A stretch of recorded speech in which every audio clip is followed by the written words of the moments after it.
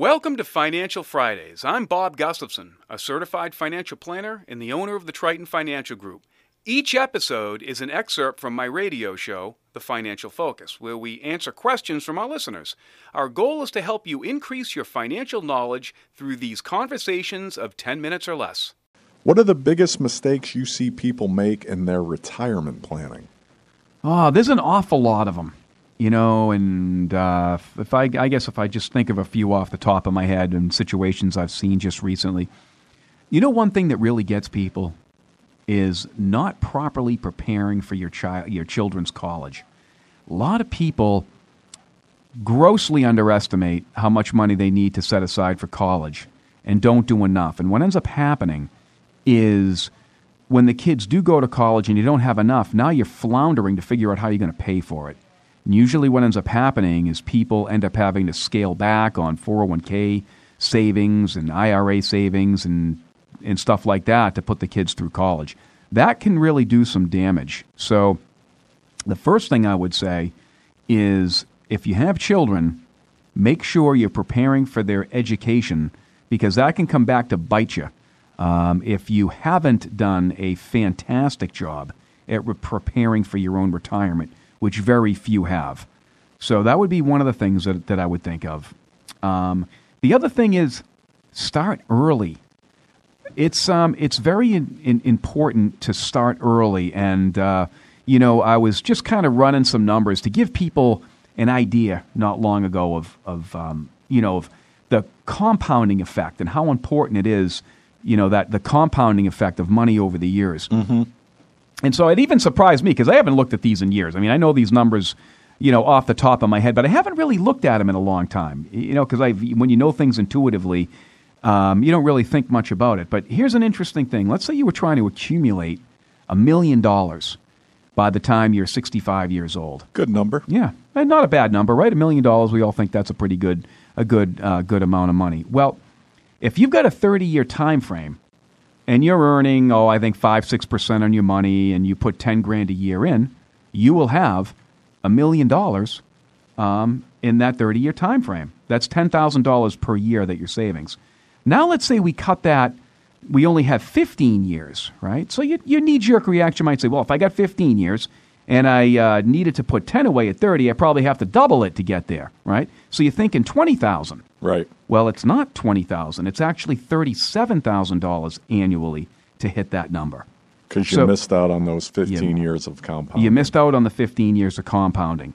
So the earlier you start, the better jump you get on your retirement need. The longer you wait, the worse it gets. It's funny, but time can be a strength or a weakness, a blessing or a curse, a pro or a con, depending upon how you leverage it. And the good news is it's up to you on how to do things. But if you use time to your advantage, it's a benefit. If you don't use time to your advantage, it's a curse. And this is a pretty good example of that.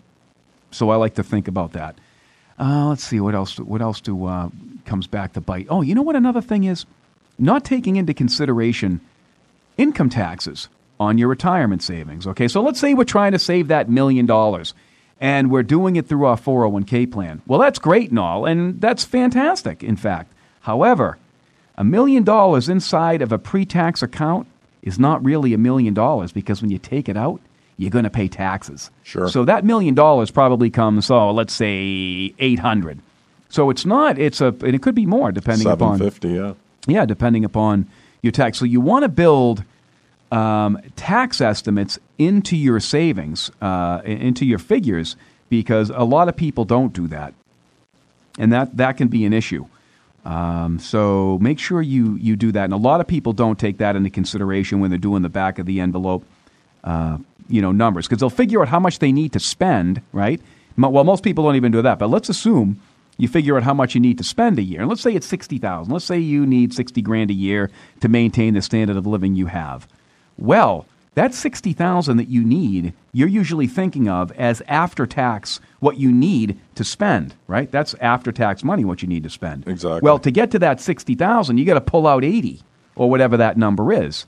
So You want Right. to, take that into consideration. And not to sidetrack, Bob, but Sure. that also depends the amount you're taxed on the state, right? You Mm-hmm. got some states that aren't going to hit you with state tax on your retirements, and so you're just worried about federal, which is maybe you can get that at 15-20%, but if you add another, what is it in Mass? 5-ish, yeah. 5.1, I think. So, yeah, so where you retire could make a difference. Absolutely. Go to California, where you got I think it's a 12% state. Ouch. Exactly. That's why you don't see many people, other than the wealthy, retiring in California. Right, and what makes Florida so attractive, What right? makes Florida attractive, Texas attractive. There are a lot of states that are booming, partly because of the confiscatory state taxes in some states. Let's see. So what else? Oh, you know what? Another one that gets people, John. Inflation. Even though inflation's been moot for quite some time now, one of the things that's interesting, if you ever get an opportunity to have a conversation with elderly folks, and you ask them, what's the most surprising thing that you found in your retirement years that maybe you weren't expecting? By almost unanimously, everyone is going to say, I can't believe how much more things cost today than when I first retired. So it's amazing what impact inflation can have. And when you run the numbers on inflation, wow, can that have a significant impact on how much you need to save, depending upon what you use for an inflation factor in your estimates. It's scary what an impact inflation can actually have. Right. And like you said, we haven't seen a lot of inflation over the last 10 or so years, but historically we certainly have. So, Bob, I know you do numbers where you project out for, somebody retiring 30, 40 years down the road. Yeah. So what do you use for, like 3% a year? Yeah, something like that? 3.5. I show people what the different effects are. I don't when I help clients understand what they need to do for retirement, I give them some differing figures and say, you know what? If we assume an inflation factor of this and investment returns of this and tax rates of this, here's where we are. If we want to have more conservative assumptions, well, maybe we bump up the inflation factor, bump down the retirement, the rate of return estimates, bump up tax rates, right, depending upon what people want to see, and help them and let them make the decision on how they want to prepare, because I can't tell you what inflation factors are going to be 30 years down the road. I can't. Nobody can model that. We don't know what investment returns are going to be like. We don't know what future taxes are going to be like. But every one of us has our own opinion.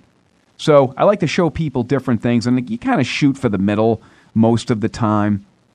But even then, it's as long as you've got some things figured into the equation, you're usually in a better situation. And you know what else, John, is what people, I think, don't do that they really need to, is look at expenses very closely. And one of the things that we talk a lot about on this show is downsizing and how much it actually costs to stay in that big house. So I actually ran some numbers because I wanted to show somebody not long ago who was in this situation. And who was behind at retirement savings, and I actually, I showed him a way how we can make up the shortfall, and it was by downsizing. And I gave him a quick example of, a 3,000 square foot home compared to a 15,000 square foot home. What the tax rates would be in the same area, utilities.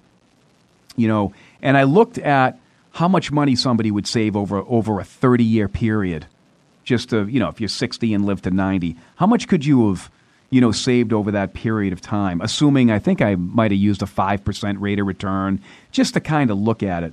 And the number was staggering, John. It actually surprised me. I thought it was going to be less. But it was about $800,000 over that period of time.